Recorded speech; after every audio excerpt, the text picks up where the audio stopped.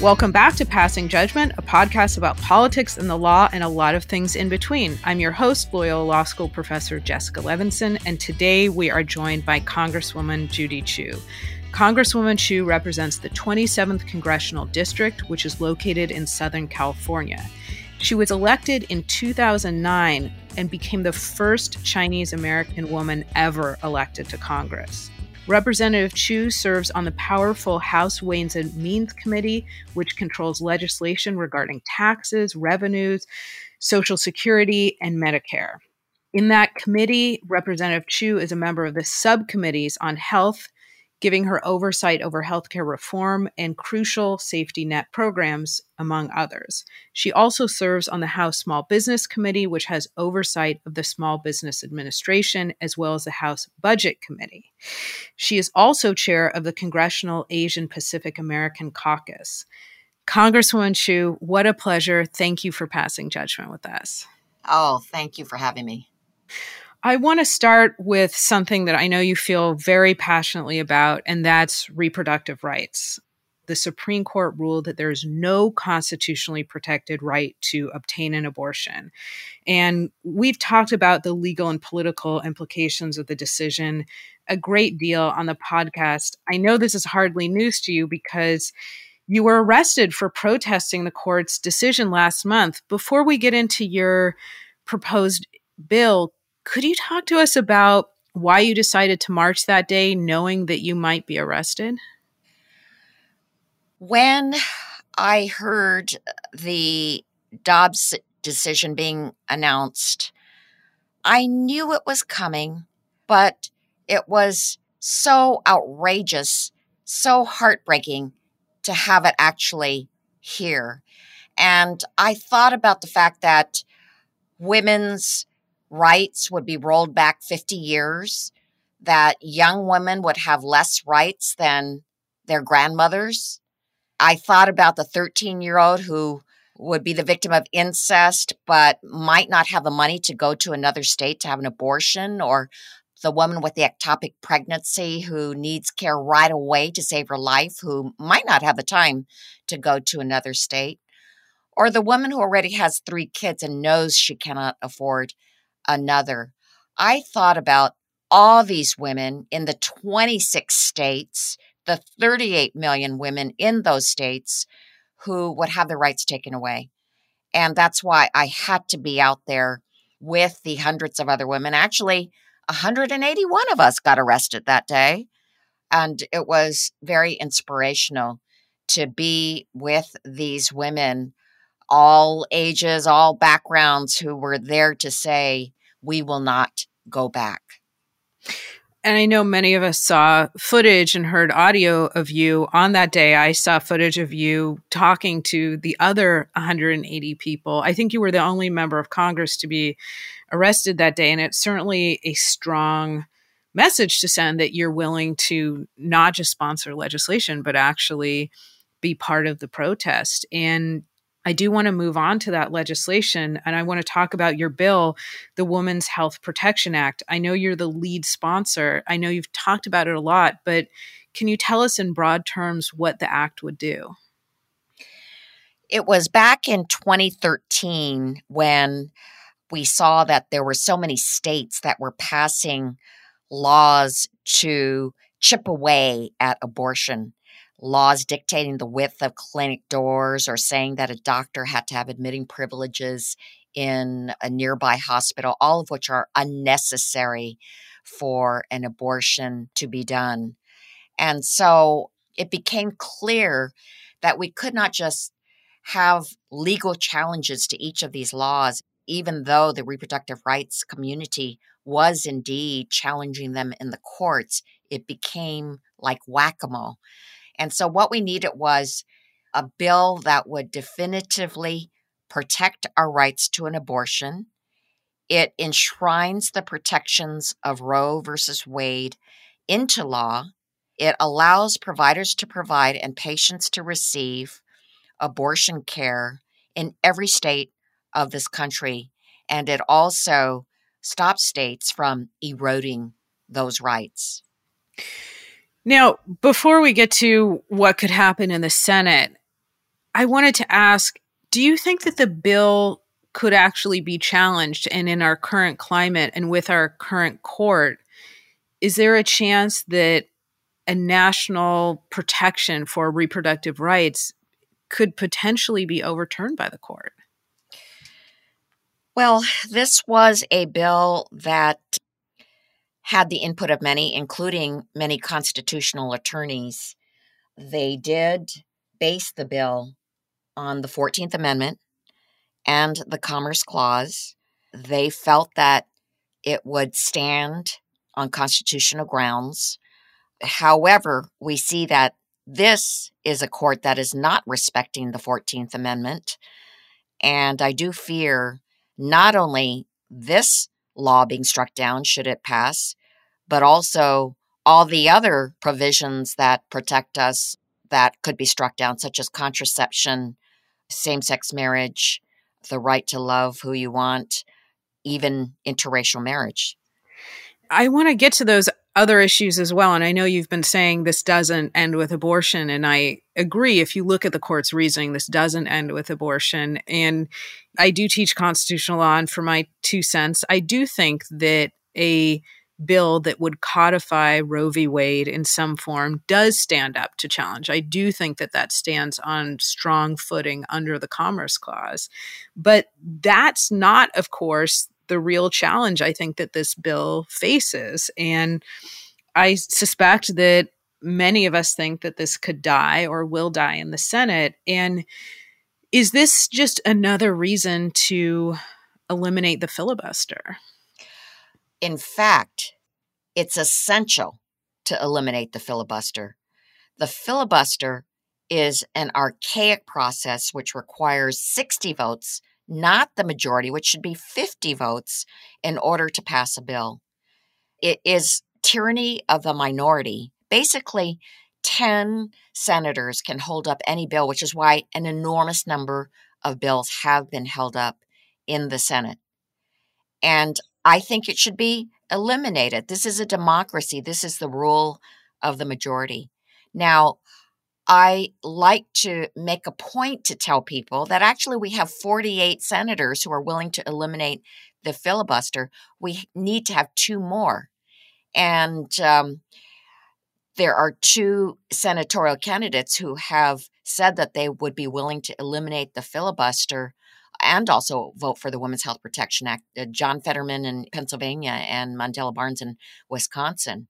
If there are any others, I would be really happy to support them. But this is the concrete solution, getting 2 more senators elected who will change the circumstances in the Senate. And then we can get this bill passed and signed into law.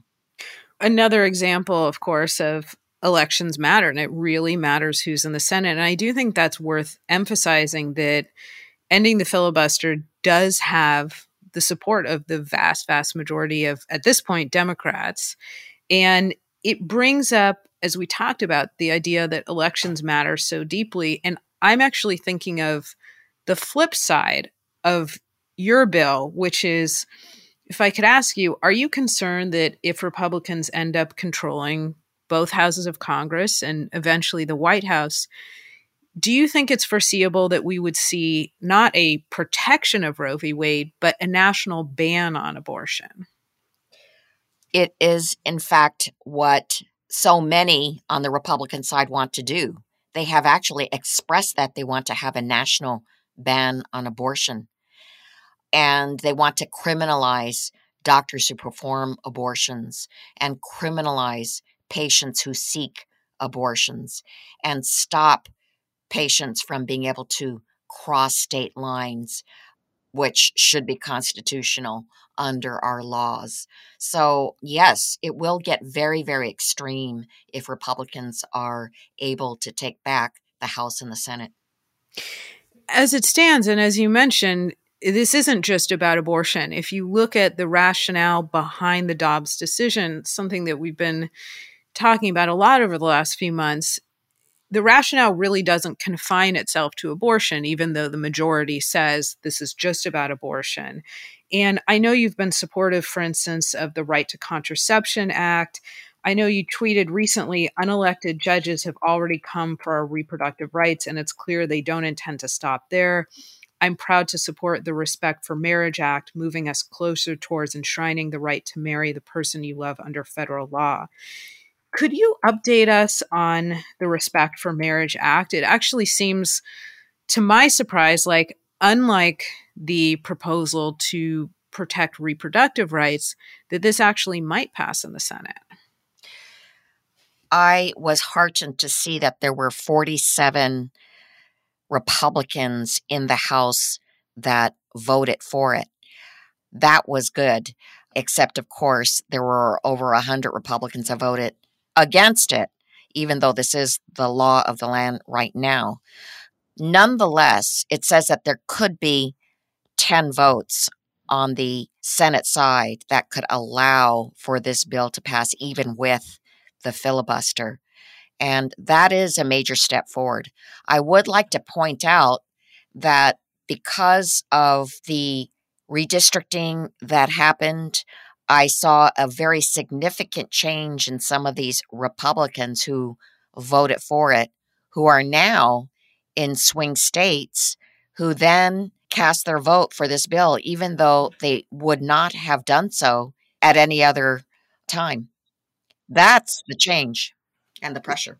So I was just going to ask you about that it was not a straight party line vote in the House, that there were actually some Republicans who voted in favor of this bill. Again, we're talking about the Respect for Marriage Act. Yeah. And it's interesting to me that you said it's about redistricting and competitive races. And I was also wondering if you think it's partly because of where we are as a country, and even in, let's say, a very conservative district, is it just not palatable to say anymore, I think that marriage should be restricted to a man and a woman? From what I heard, the reporting is that people who voted against it didn't explicitly say, I don't want to protect the right to marry for everyone. They just said, there are other more important things. Let's just move on. Yes, it was not very convincing for them to say that. But I would say those Republicans that voted for it had various reasons. I know that there are increasing numbers of Republicans that have relatives and friends that are in same-sex marriages, that do have LGBT constituents in their communities that are outspoken. But I would have to say that some of the notable surprises in the Respect for Marriage vote were from some who actually were very, very conservative, but now find themselves in districts that lean very strongly Democrat. And so, yeah, they've changed their tune. Another really important outgrowth of redistricting, and of course, there's very important decisions coming up in the Supreme Court regarding redistricting and who has the ultimate say. And I would love to talk to you more about that, but I do want to move on to something else that I know is so important to you, which is gun control. And I saw that you tweeted a few days ago. Of course, the number sadly has gone up since then. You tweeted over 400 mass shootings alone in 2022. The number is astonishing, but the number of lives lost and families ripped apart is even more devastating. The gun safety bill recently signed into law was a start, but it cannot be the end of our efforts in Congress. So, Congresswoman Chu, I think the next answer would be, what is next? And what is next in light of how this conservative court interprets the Second Amendment? Well, that is a very worrisome issue in terms of what the Supreme Court would do to the bills that we passed. Nonetheless, there are some very, very important bills that we have already passed out of the House that would save lives. H.R. 8, the Bipartisan Background Checks Act, which would extend the universal background checks for anybody, whether they are at a gun show or buying a gun on the internet. And then there's the Enhanced Background Checks Act, which would close the Charleston loophole. That loophole allowed a young man to just get a gun, even though there wasn't any answer that had come back But the default is that, well, if the answer hasn't come back, that young man or any man can get that gun. He wouldn't have got the gun if the background check results had come back. And of course, we have to raise the age of buying a semi automatic weapon from 18 to 21 years old. Anyway, these have all passed the House. We need to pass the Senate, but actually, this brings us to the same problem that we've had before, which is this filibuster issue. If we did eliminate the filibuster, we would be able to get these passed, and so many people would be so much safer in this country. I think it's worth emphasizing, as you just did, that we would be in a very different country if we did, in fact, eliminate the filibuster. I think people are surprised and disappointed when they think, well, I elected a Democrat to the White House, and Democrats by a thin majority control the Senate and control the House. And the filibuster really is such a big roadblock. I mean, if we had enshrined the right to obtain an abortion in the Constitution, if we had more vigorous gun control, that's a very different country, of course, but for a few people. And Representative Chu, I don't know if you have an opinion on this particular bill yet, but of course, there's also movement on gun control on the state level. And Governor Newsom just signed a new piece of legislation that would create a private right of action to enforce some of our state-based gun control laws. And this is explicitly modeled after Texas's law regarding abortion. And specifically, what it would do, obviously, is allow individuals to sue to enforce the law. My worry is that it takes federal courts out of this process, because if an individual is enforcing the law, then if you want to challenge the law, it's very difficult to get into federal court. And I don't know if you think this is a phenomenon that we're going to be seeing more of, or if you have an opinion in general on these private rights of action, whether it be for abortion, which we've talked about, or gun control. Well, I was really worried about what would happen as a result of Texas's SB 8 law, which did create that private right of action, and in fact was put together in the Texas legislature because they did not want that bill to be struck down because it was a state law. As a private law, you would not have that. You would not be able to face that. And so, yes, I actually have the same worry as you do in terms of the California state law. Nonetheless, I know why they are doing it, because we have gotten to our wits' end here, and there needs to be some way to curb this out of control situation of mass shootings and killings. And in fact, there hasn't been a single week in 2022 without a mass shooting. How have we come down to this kind of state of being in this country? Representative Chu, we could spend so much more time talking about these issues, but I know that obviously you have a day job and it keeps you very busy, but I don't want to let you go without asking about something that I mentioned in your introduction, which is that you were the first Chinese American woman ever in Congress. When I read that, I was startled. 2009 isn't actually that long ago. And in the last question to you, I'm just wondering, how does being a historic first shape your approach to legislating, to being a member of Congress? I feel a tremendous responsibility to make sure that there is greater equality and justice for everybody. And of course, I also know that Asian Americans have been severely disadvantaged by the laws of Congress. One of them, in fact, is the Chinese Exclusion Act of 1882. It was one of the most discriminatory laws ever passed by Congress.